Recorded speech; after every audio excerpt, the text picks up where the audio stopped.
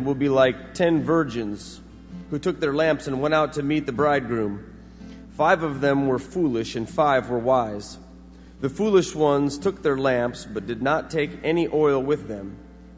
The wise ones, however, took oil in jars along with their lamps.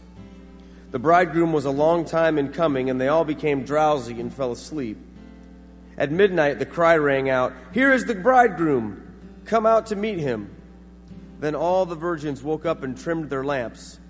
The foolish ones said to the wise, "Give us some of your oil. Our lamps are going out." "No," they replied, "there may not be enough for both of us and you. Instead, go to those who sell oil and buy some for yourselves." But while they were on their way to buy the oil, the bridegroom arrived. The virgins who were ready went in with them to the wedding banquet, and the door was shut. Later, the others also came. "Lord, Lord," they said, "open the door for us." But he replied, "Truly I tell you, I don't know you. Therefore, keep watch, because you don't know the day or the hour." Let's pray together. Most holy God, we humble ourselves before you, Lord, and our heart's desire is more than anything that we would belong to you. And Father, that our faith would keep its foundation on you, Lord, not on the circumstances or the problems that surround us, Lord, but that we could be grounded in who you are and what you call us to do. And Lord, we pray for your people here this morning, for your children who you created and love so much. We pray, Lord, for those sitting around us and for those who are unable to be here this morning. And Lord, especially those who are hurting today, who are lonely and maybe lost and without hope. We lift up in prayer Jim Clausen, who was hospitalized this week, and ask that your healing hand will give him strength and restore him. And we also pray for those in our community who are in need. We pray that the right connections may be made and the proper resources found so that all will be provided for. And we especially pray for the children who may not have enough to eat or a safe place to live, and ask that you protect them and keep them safe. And for all of us who are struggling, we ask that you will show us the ways in which we can better care for ourselves and our families. We pray that you will show us how to reach out to others, not just in our church, but in our community and in the world, and to do so in your name. All these things, Lord, we bring to you this morning. Our prayers for those we've named, as well as the prayers we speak only in our hearts. And we lift them all up to you in the name of our risen Lord and Savior, Jesus Christ.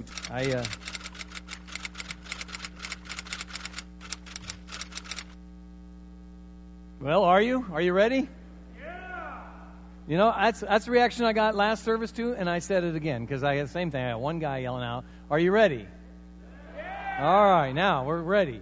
So, as I come to you this morning, I do come in a spirit of celebration. Hopefully, you've all had a chance, even when we get in a less academic part of our life where we don't have to go to school or anything, it still has this DNA of us in North America that we like a little bit of a summer vacation somewhere. So I had a little bit of vacation. Hope you got a little break now, because now school and all that's upon us.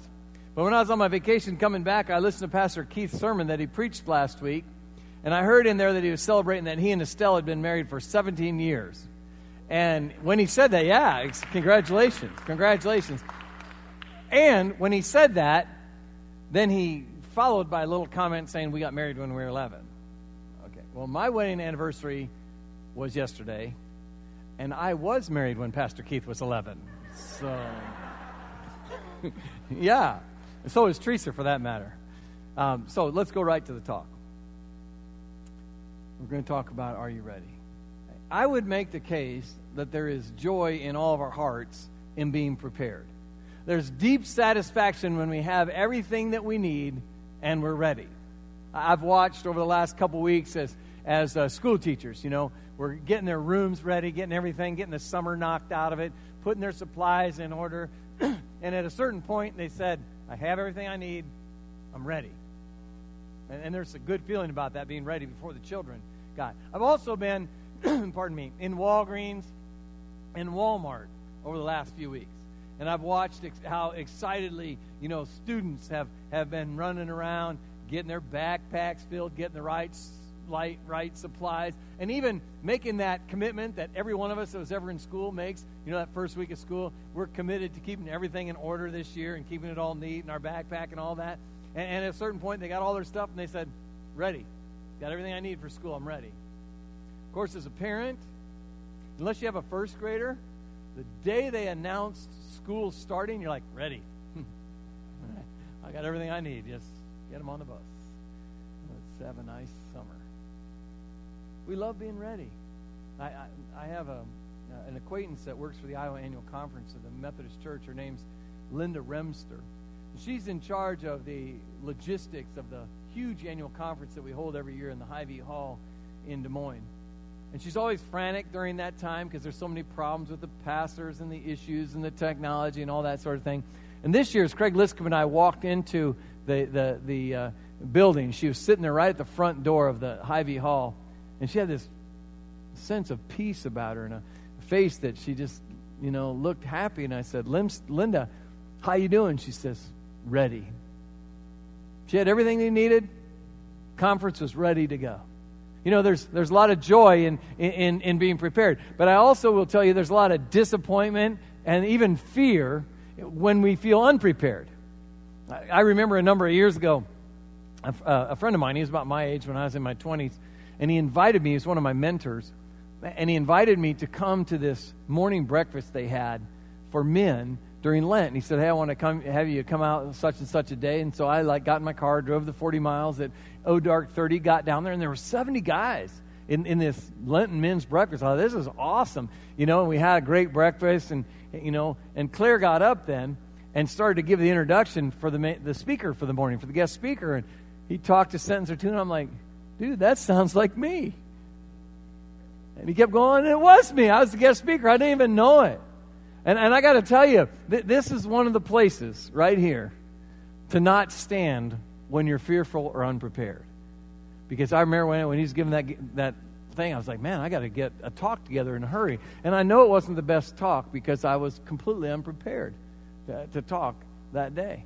There's fear and a lot of disappointment in being unprepared for anything. I have a friend here in the congregation. She works for one of our multinationals, and she has this repeating dream of being unprepared. She tells me a story. She says, I have this dream every so often where, I'm supposed to give a presentation, and I've got my briefcase, I got my high heels on, and I walk into the meeting a few minutes before the meeting is supposed to start, and I look at myself, and I've got my sweats on. And she says, oh my gosh, I'm not prepared. And so she says, I throw my stuff down and I run home as fast as I can. I put on my work clothes. I get back there. But when I get back there, somebody's moved my briefcase and I'm not prepared. People are starting to come into the meeting. Finally, I find my briefcase. I open my laptop. I plug it in and I put up a presentation from 5 years ago. She says, I have night terrors about not being prepared. Do you have that too? I mean, there's fear and disappointment when we're not prepared for whatever is coming. We appreciate being ready and having everything we need.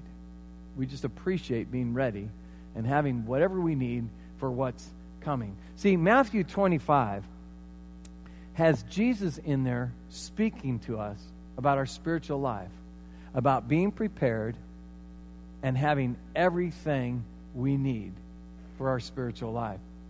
He says, are you ready? And have you grabbed what you need? See, now there is a scriptural reference point here that you all need to know.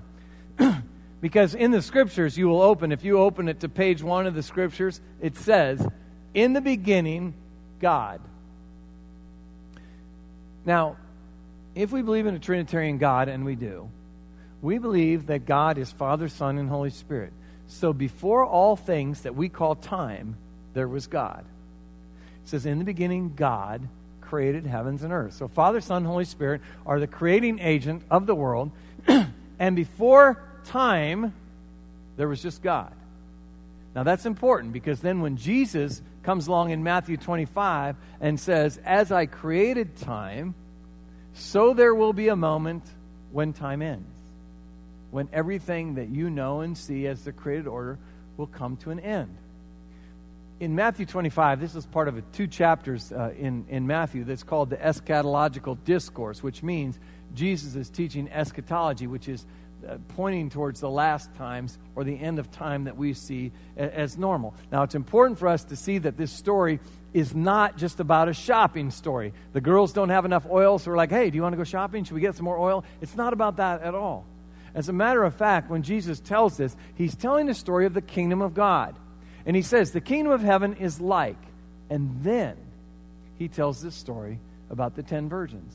Now, it doesn't make as much sense to us as it would have made to people at that time. Because, yesterday I had a wedding in here. Matt and Kelly got married yesterday. And they got married at 3 o'clock, which meant they'd invited everybody to be here at 3 o'clock.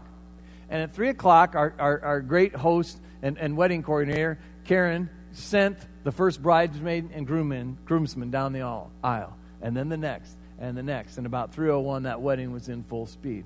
Because that's what time it was supposed to be at. That's what we prepared for.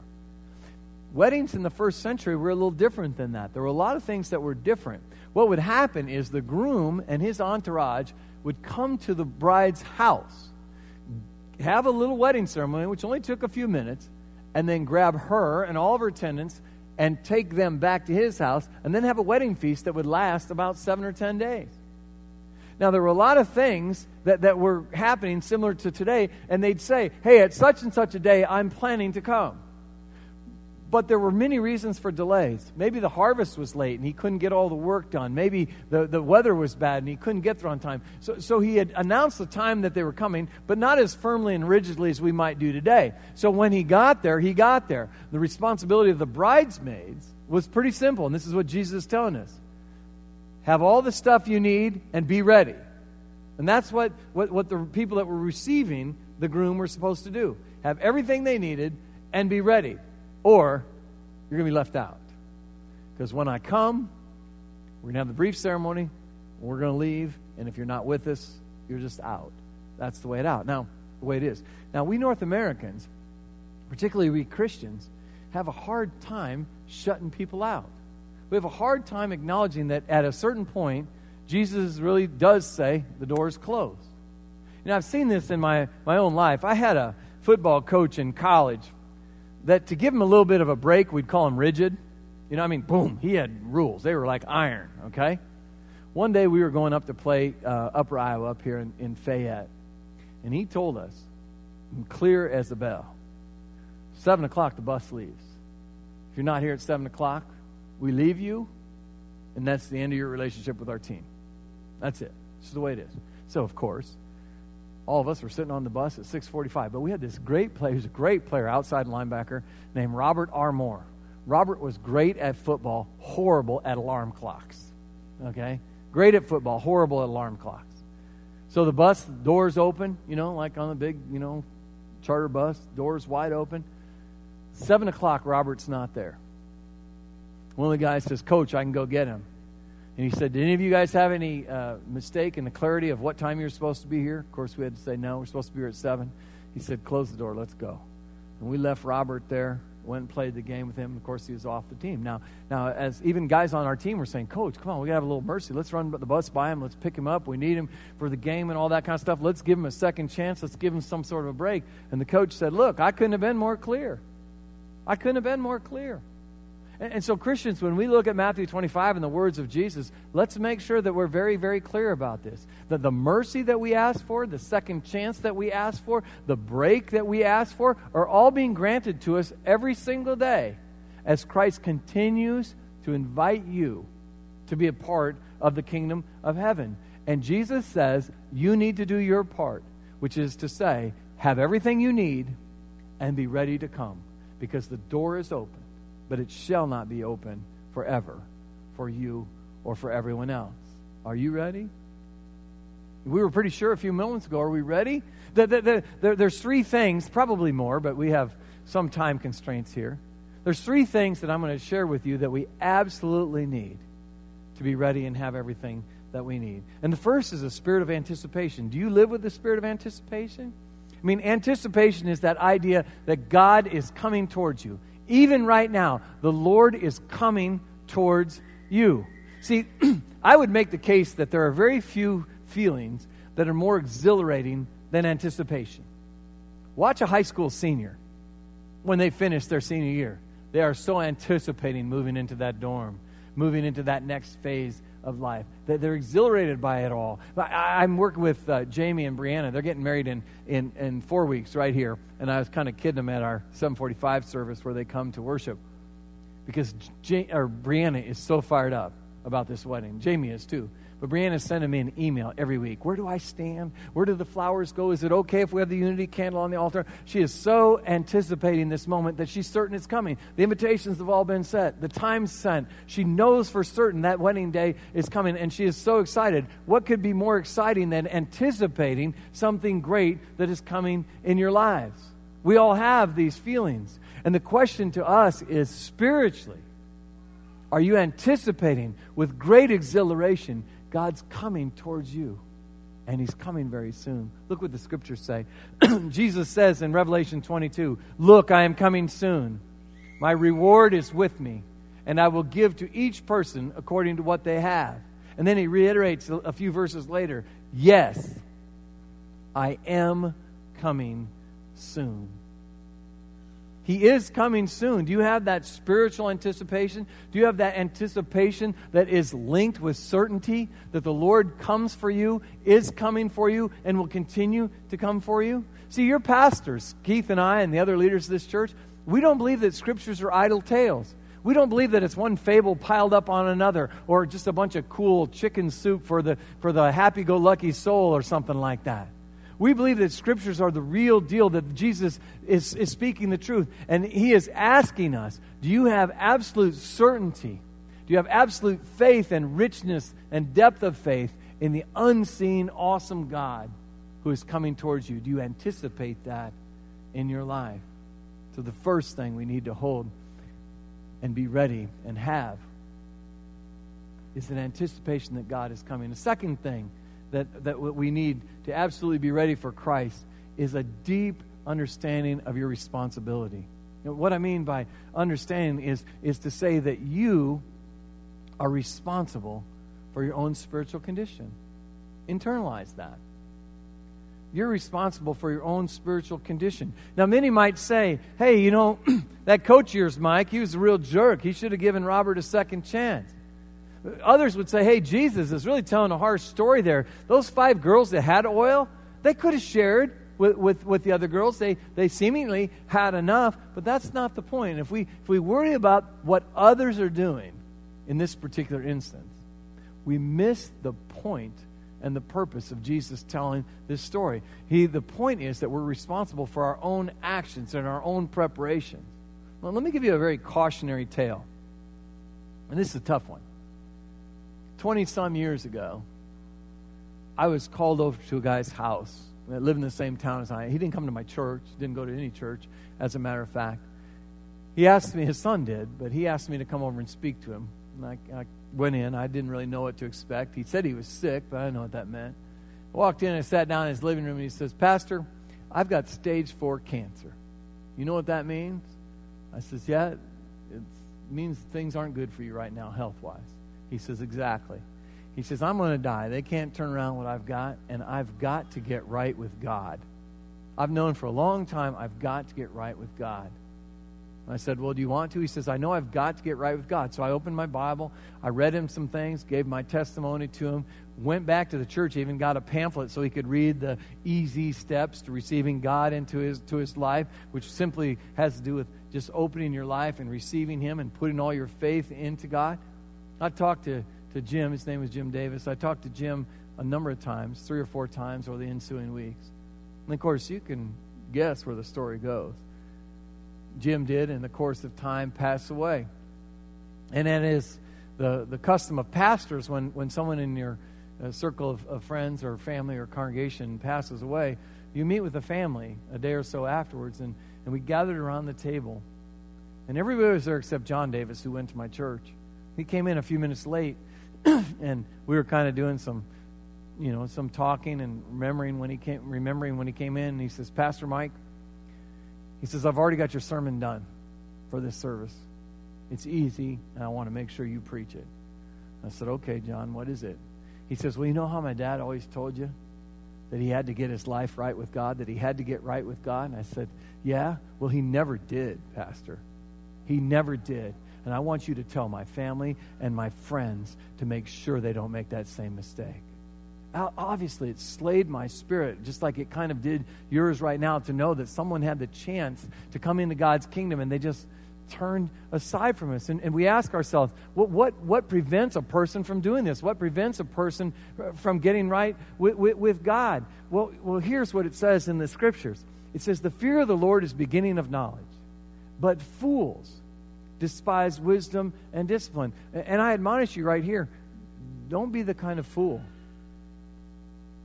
that pushes aside wisdom and discipline. You see, the Lord is ready, and He's coming towards you, and only you can stop yourself from getting right from God. See, it's not His job to get you right with God. It's not my job to get you right with God. It's not our band's job to get you right with God. Only you can get yourself right with God. Only you can put yourself in position to receive the Lord. And I'll tell you right now, this is what Scripture tells us over and over, the door is open.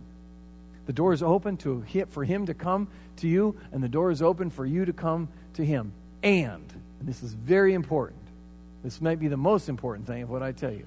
The door is open, and it will close. And when it's closed, it seals for you. And you cannot get over it or around it or through it. There is a moment in time, and we must all realize this about our lives, because it is basic Christian theology, that while the door is open for you, it also comes to a moment where it's closed. So your last chance is upon you. Your last chance is upon you always. The responsibility is for yourself to walk towards the Lord that's coming right now. Take responsibility for your spiritual life. And so a third and last thing that I want to share with you, that you absolutely need to have to be ready for the Lord, is a deep resolve to live a faithful life. You must have a deep resolve to live a faithful life. I say, are you ready to be faithful? Are you ready to go all in? I mean, this is an all-in question. Are you ready to throw all yourself, mind, body, spirit, everything, into the faithful life? See, all in takes complete resolve. Takes complete resolve. Listen, my soul finds rest in God alone. You know, and you should circle alone and underline. My soul finds rest in God alone. My salvation comes from Him. He alone is my rock and my salvation. He is my fortress, and I shall never be shaken. See, alone means you set all other choices aside, including yourself. You know, it's God who is your rock. It's God who's your salvation. It's God who is your fortress. It's upon Him you can plant yourself and never be shaken off that. But you have to choose Him and Him alone. You can't set that aside, because alone means that you yield your complete security to Him, that you'll never be shaken. And alone, I got to tell you this, if you give yourself to God and God alone, your life will be so simplified. You know, my children have raised and left the nest now. But I remember when one of them was 4 years old. It was one of those Saturday mornings, you know, if you're a parent, you've had these. It was Saturday morning and nothing was pushing you. You didn't have to go anywhere. We were just home, eating the Cheerios or whatever like that. And I remember my little girl was 4 years old. After finishing whatever syrup or cereal we were slurping down, she crawled up, and on her knees on my lap, she looked at me. She kind of danced around for a minute, and then she grabbed my face with both her hands. She looked into my eyes and says, "Now, Daddy, what are we going to do today?" Perfect innocence, perfect faith, willing to know that whatever we were going to do was going to be good, maybe fun, and certainly safe for her. Is that not the way we're to look at our God and Father, our Daddy in heaven, our Abba? You know, are we not supposed to every day simply put our trust in His lap and look up and put our hands on His face and say, "Now, Father, what are we going to do today?"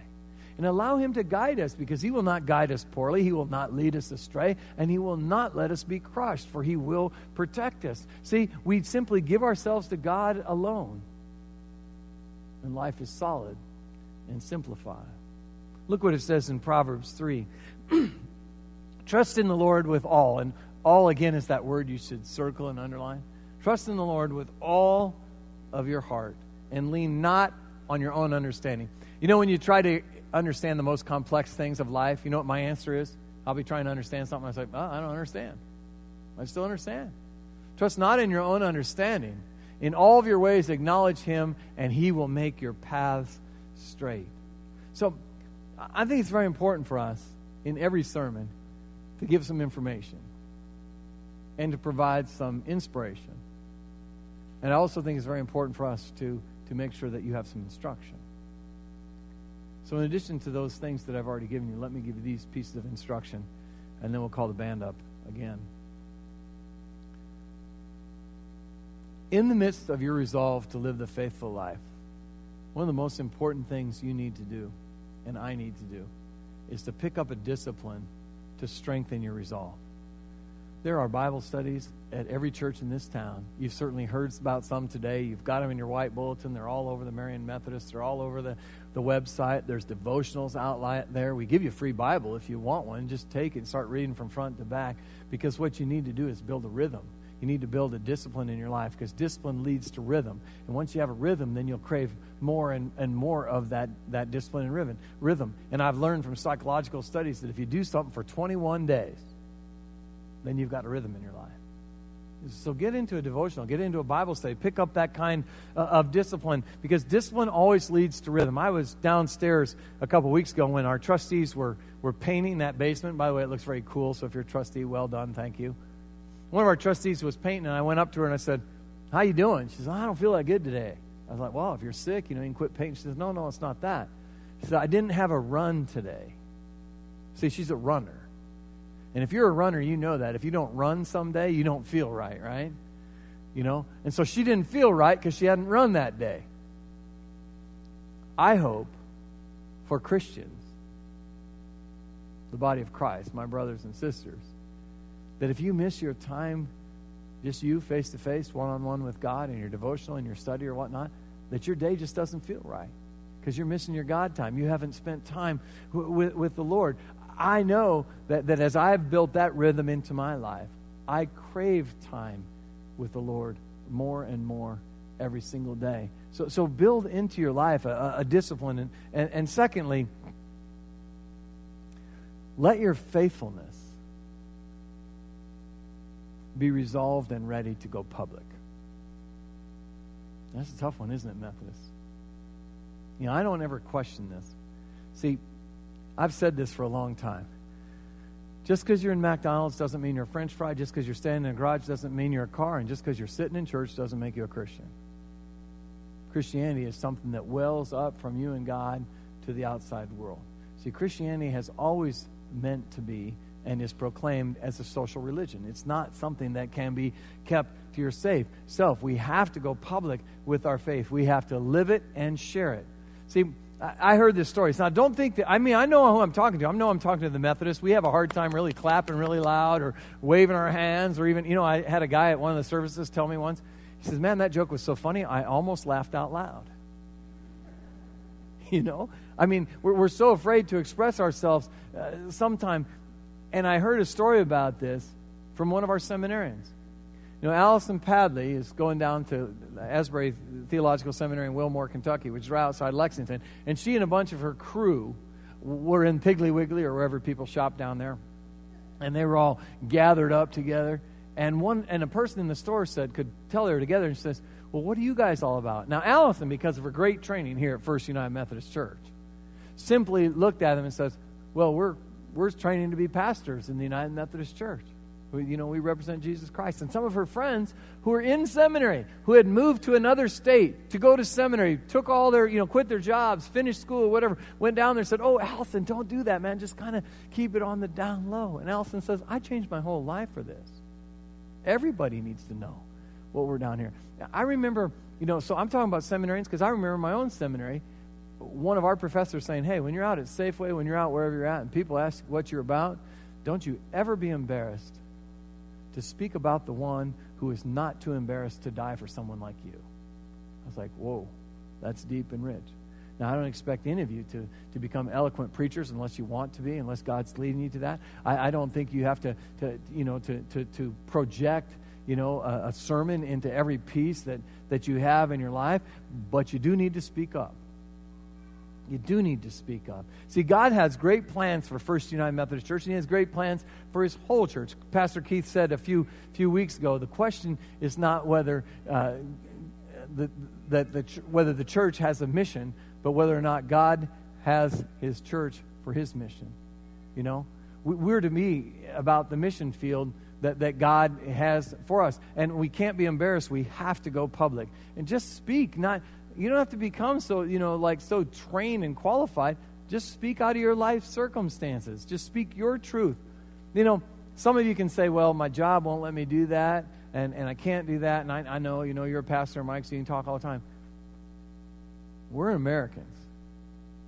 So you may have rules about what you can say or what you can promote at your work, but there are no rules about who you can be at your work. And I've checked this. When someone asks you a question, you are allowed to answer honestly from the inside of your character. So be ready and be willing to speak up, to speak into the truth which is your heart. It always surprises me how someone who gives a ton of money to the church, and I've met several, that gave a great sum of money to the church, but was afraid to speak out how much this place or what God meant to them.